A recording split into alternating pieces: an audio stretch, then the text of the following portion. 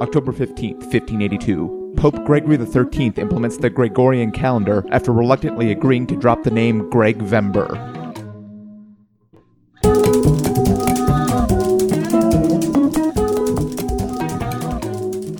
Welcome to The Revisionists. I'm Brian Flynn. I am Zach Powers. And our guest tonight is one of the founding members of the Agency Sketch Group and a Denver darling, because he's a little darling, Corey Rhoads, everyone. Hey, everybody, it's me. Yep, that's your American Girl doll, little darling Corey Rhoads. That's your catchphrase, which is an Americanized spin on Mario's catchphrase. It's a me. Wait, what? Well, it's just Mario's catchphrase, but without the accent. Is it really that...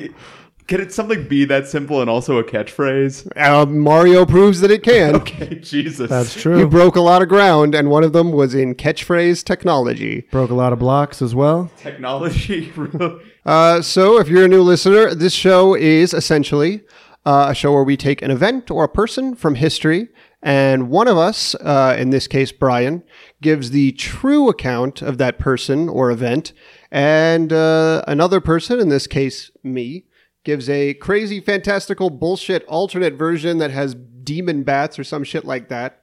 Is that a preview? Not a preview. And at the end of the episode, the third person, in this case Corey, votes on which becomes our canonical history. All right. Since we last met, we had the Night of 1,000 podcast at Syntax Physic Opera. Thank you to everyone who is listening now who came out to that. Unfortunately, due to some technical difficulties, it did not record. So that was just a special night between people in person and their human bodies I regret together. Before the show saying, fuck you, Acarius, the podcast god, whom I vehemently denounced. I mean, just saying fuck you doesn't seem that vehement. I also said Macbeth like 3 times. Oh, okay. That's a theater kid joke to all of you sad people listening. Mm-hmm. So, listeners, this is the second episode of our October Spooktacular, where we discuss more macabre stories from history. Last episode, we discussed the Dyatlov Pass incident with Keira McKellen, and the alternate history won out. And, sorry, my cat Willow, who you may remember from her debut on the last episode, has already found her way in here and onto Zach's lap. Third time we recorded with the cat in my lap. Oh, really? Yeah, Hamilton. Oh, Hamilton also. Yeah, that's right. So she will be appearing probably throughout the show as she begs for our attention. Yeah, distracts us from the task at hand. Well, listeners, this episode we're discussing the Axeman of New Orleans. So I think if we're all ready, I can take it away with the real history. I think so. This real history is fucking, even for a serial killer, spoiler alert, it's fucking crazy pants. Yeah, he had a way with writing notes. Yeah, he did. So we'll start on May 22nd, 1918, where brothers Jack and Andrew Maggio start hearing strange gasping and moaning noises coming from their brother's apartment. His brother lived behind the grocery store that he ran. Jack and Andrew both claimed that they didn't hear anything before this because they were, quote, totally trashed. Yeah, and also their brother had a sock on the door, so they didn't think anything of it. Right. Because this was a frat house. Yeah, they thought he was just getting it wet, basically. Gross. Sorry. Yep. I can't believe... Whoa. Yeah.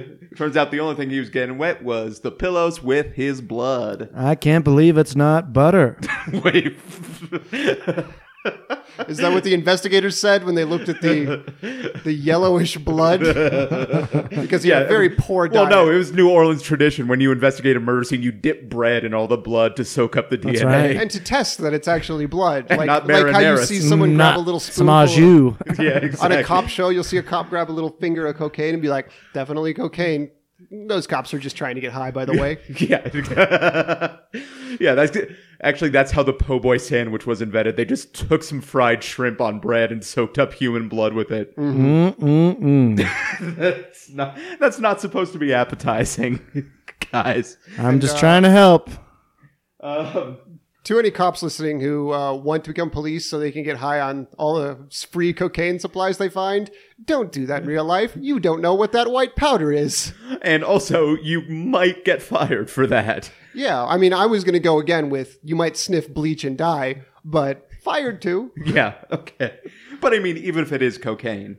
Anywho, So the brothers went next door and they found their brother Joseph and his wife Catherine had been brutally murdered. Their throats were cut and their heads were bashed in with an axe, almost as an afterthought. And then that's May 22nd. June 27th of that same year, making a routine delivery to a grocery store owned by a man named Louis Bessemer, a driver found Bessemer and his mistress, Harriet Lowe. Both had been struck in the side of the head with an axe. Lowe eventually died over a month later. That's just rough, man. That must have been a rough month for him. Yeah, I mean, rough month. One of them got murdered. They were late on their cable bill. Comcast kept calling them. Again, And massive just, head wounds. Yeah, head wound that you just can't come back from. All the text message he's ignored over the last month, texting, sorry, been a rough month. Hopefully get back to you soon. And sends an axe emoji. Yeah. There is not one, but there should be. There has to be. Sorry, got axed. So, June 27th, jumping forth, August 10th, Pauline and Mary Bruno are woken by commotion in the next room. They run into a heavy-set man in a dark suit and hat running away, and their uncle, Joseph Romano, with a serious head wound. He died 2 days later. By this point, all of New Orleans was in, constant panic. People were reporting finding axes stashed outside their back door. And people called in just people in dark suits and floppy hats, which this is 1918. You have to figure that it was everyone, basically, in New Orleans. That's like what the Zatarans guy wears now, I feel like. Now we know what the sausage is made out of. So, March 10th. I feel like a floppy hat would be a bad accessory for a murder. How so? Like you want a tight hat. Not one that... I mean, I don't know that hat choice is really the main concern of a murderer. No, I mean, I just feel like no hat at all. Maybe even. Really? Ski mask really has come into its own as the preferred murder Headgear. Or pantyhose or something, something to Panty. distort your face. So Richard Nixon mask. I guess that's more bank robberies. That would have been impressive if the Axeman of New Orleans had a Richard Nixon mask. in 1918. It's actually just a baby mask at that point. Also, I just like the idea that a Richard Nixon mask is just a fashion choice you could just put on before you go out on the town. Instead of I could do a fedora, could put on my Kangol or whatever. Nixon mask. Freddy Krueger did emphatically state fedoras are pretty good murder wear. That if you take nothing away from Nightmare on Elm. GQ's hottest murder wear, 1984, fedora was right up there. Yeah, I remember Freddy Krueger's commercial for fedoras. It's like, get a fedora, bitch. But you know what? They did a lot of Photoshop on him on that cover. I just feel like it wasn't an accurate representation of Freddy Krueger. Well, unrealistic body standards. Yeah, I don't know what kind of thing they can do amazing things with Photoshop. We're telling our kids that having third-degree burns over literally your entire body is not beautiful. Anyway, so there's a lull in the Axeman action between August 10th, 1918. We jump to March 10th, 1919. Where Charles and Rosie Cordemelia survive an attack, but their infant daughter, Mary, sadly does not. And Rosie, while she's recovering, accuses their neighbor, Orlando Giordano, and his son, Frank, of the attack. Charles denied his wife's claims.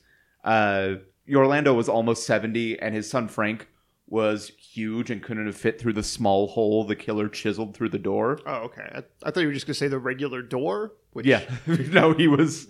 I just want to... At that He point, was an ogre. I went to see a sitcom about Orlando and Frank. Yeah. Oh, an old man and a son that's too big to go through doors. Yeah. Yeah, it's high concept. It's like the early Sanford and Son. Wait, what? How is it like that? They're related by blood. Okay. Okay, then. So, nonetheless, both men were tried and convicted of the murder. Charles and Rosie divorced after the trial, and Rosie later retracted her accusation, and the Giordanos were freed. And this brings us to the first, granted, a serial killer is kind of crazy in its own, but this brings us to the first really crazy part of the Axeman story. 3 days after the killing, the New Orleans Times-Picayune receives a letter from a man claiming to be the killer. And there's a lot in it that's typical serial killer letter stuff. It's very hot. Yeah, it's very like, I am from another realm. Like, I came here from the planar realm or some shit. Yeah.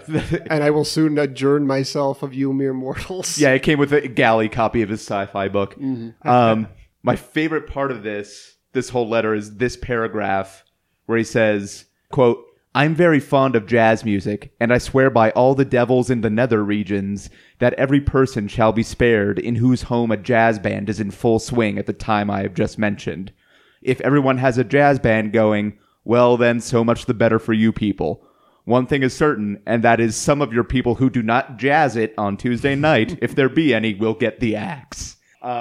Jazz clubs are safe. Jazz clubs are safe, and the story goes that night, every jazz club in New Orleans was open late. And packed to the brim. And completely packed, and no one was murdered that night. But there's also speculation that it was just like a club promoter who wrote the letter trying to get people through the door, which is a fucking great strategy. Yeah, that's amazing. Yeah.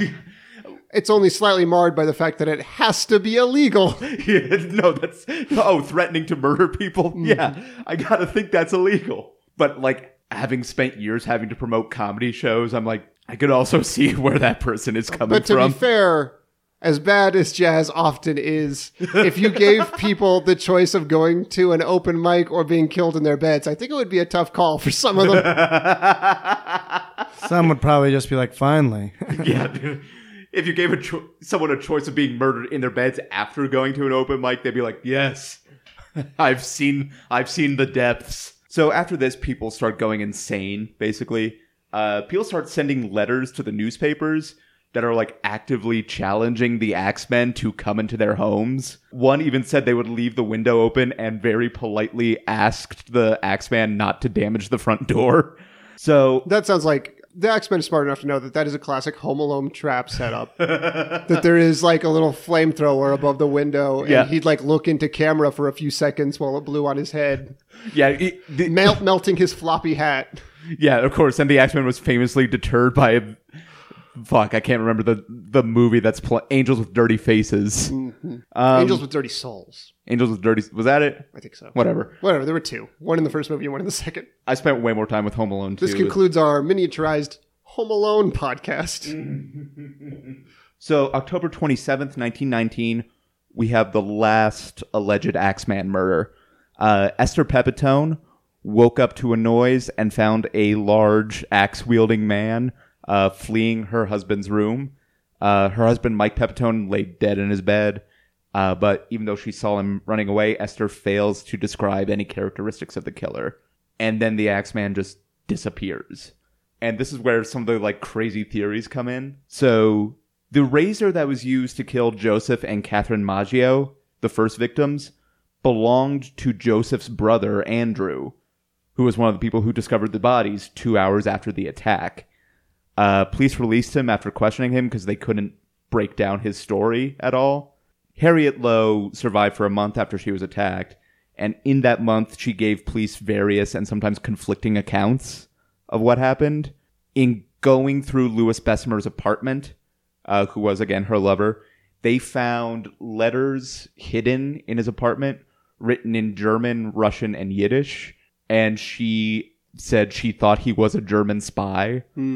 So he was arrested on that count, and then later released, and the police who arrested him were demoted for, quote, unsatisfactory police work.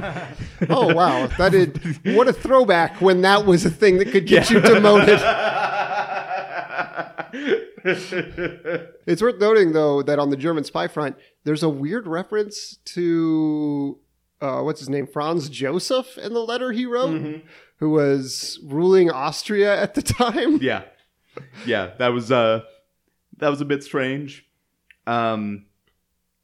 So he was arrested and released, and Lowe, 2 days before she died, said that Bessemer himself was responsible for attacking them, and he was arrested but eventually acquitted after like 10 minutes of jury deliberation. So either juries were way dumber then, or just there wasn't any good evidence. Yeah. Or their version of 12 Angry Men is just a lot shorter than ours is. But this brings me to my favorite theory about an Axeman suspect. And we have to go forward in time a little bit to December 1921, all the way to Los Angeles. A man named Joseph Doc Mumphrey is shot and killed. LAPD learns he had recently moved there from New Orleans. And Mumphrey was part of a Black Hand organization, which was a sort of like mainly an extortion ring that targeted like immigrant business owners. And this is separate from the Black Hand that assassinated Franz Ferdinand. Right. Just I was going to ask. It's a very... they got reach. Yeah. It's a very popular like evil organization name. I gotta... Be more creative with your evil organization names, guys. No more Black Hand, no more Cobra. Spectre's been done. Cobra Kai. Mm-hmm. That's it. That's all I can think of. Rita Repulsa, I guess. That's not really an organization. That's a person. Yeah, that's... The Legion of Doom. Legion of Doom. The South. But he was part of this extortion ring targeting immigrant grocers, which happened to be the largest pool of victims of Axeman murders.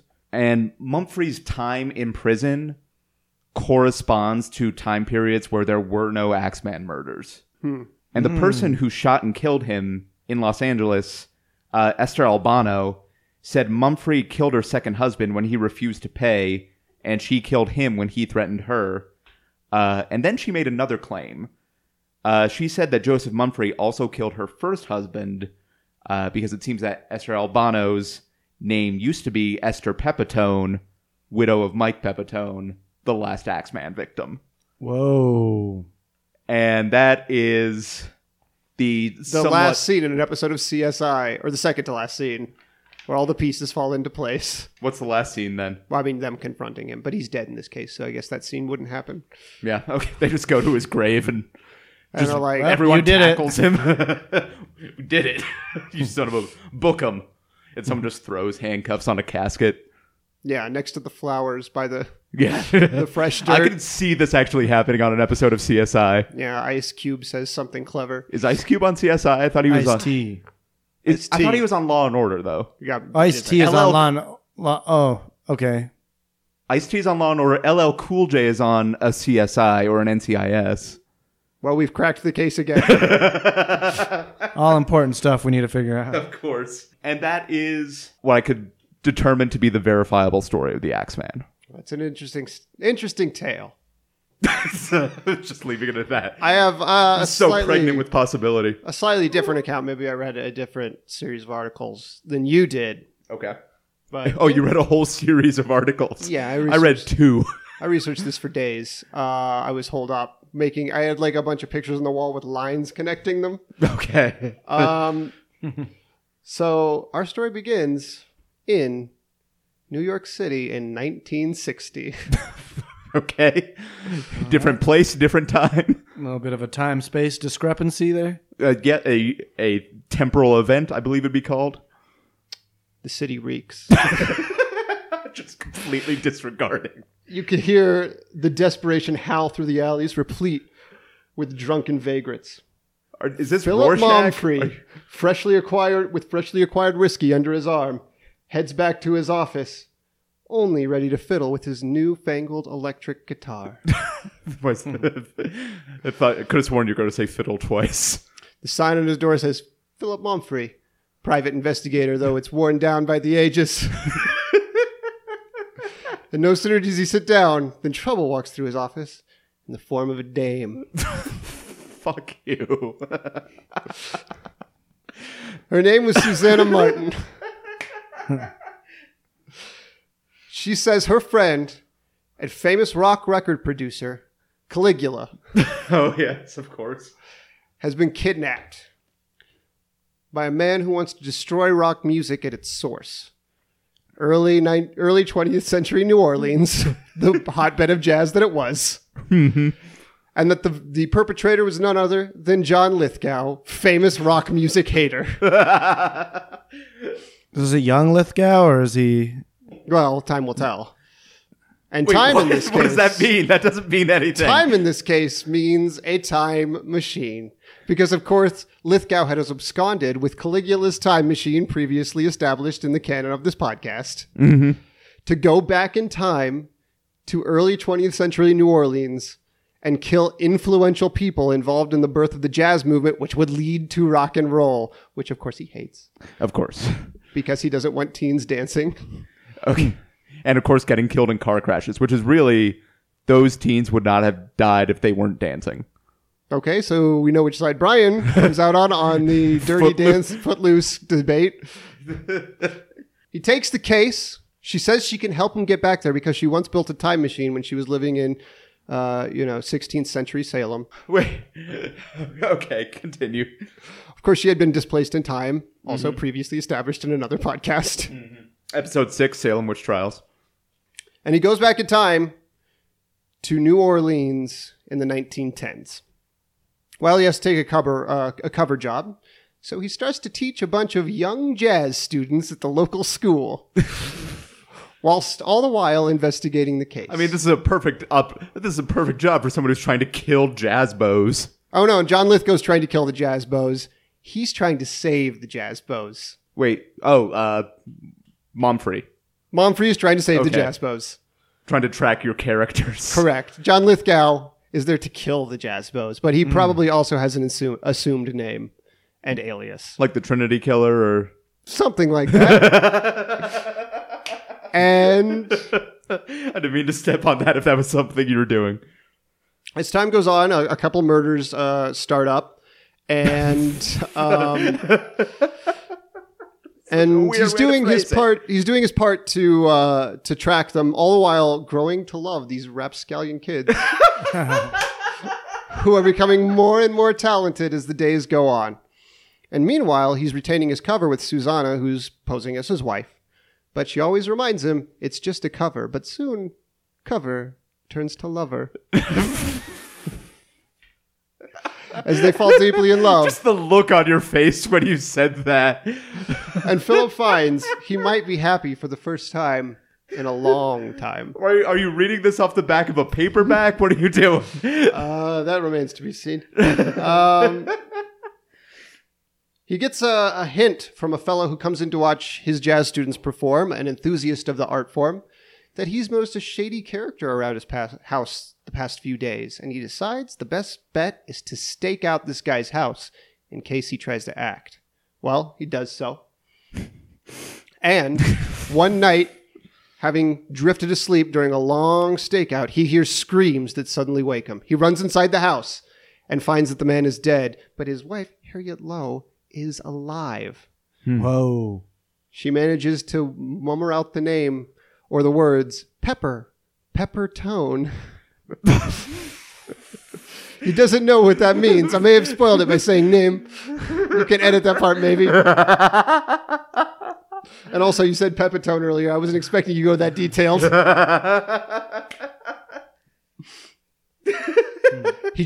But he hears a ruckus from behind the house. The killer's still there. He chases him down a long tunnel and finds his evidence dungeon. But the killer has fled there too. But the night of March the 13th is marked with an X, as is every night where a murder has occurred. Back at the school, the kids are having hard luck. They're not getting any gigs and their parents are poor. It could be... Wait, the kids are trying to get gigs? Yeah, everybody's trying to get gigs. The kids, their parents... all the jazz bows want gigs. Is this like... But I mean, is this like a form of child labor, but for jazz? Well, they got to work. This was 18 or whatever. Kids worked. Yeah, they're out there gigging. Out there gigging, playing the sax. Grinding. Yeah, I don't want to say that. But... They have an axe to grind, that's for sure. Booyah. There it is. That's what I'm here for. That's when Philip comes with an ingenious idea. You just punch a clock after you say that. Philip comes up with an ingenious idea. He'll send a fake letter to the police department saying that on March the 13th, every family should hire jazz musicians to play at their house or go to jazz clubs, thus solving both problems. First, the kids all get gigs, as everybody doesn't want to get murdered. And second, Lithgow is foiled by the presence of too many people in every single household. Also, the economy is stimulated. That's sort of like the... Yeah. It's the third... That's the Keynesian economic model.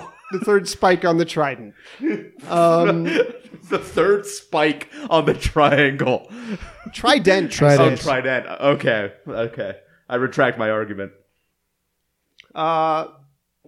Lithgow doesn't kill any that night, but a few days later, he determines something disturbing at the school.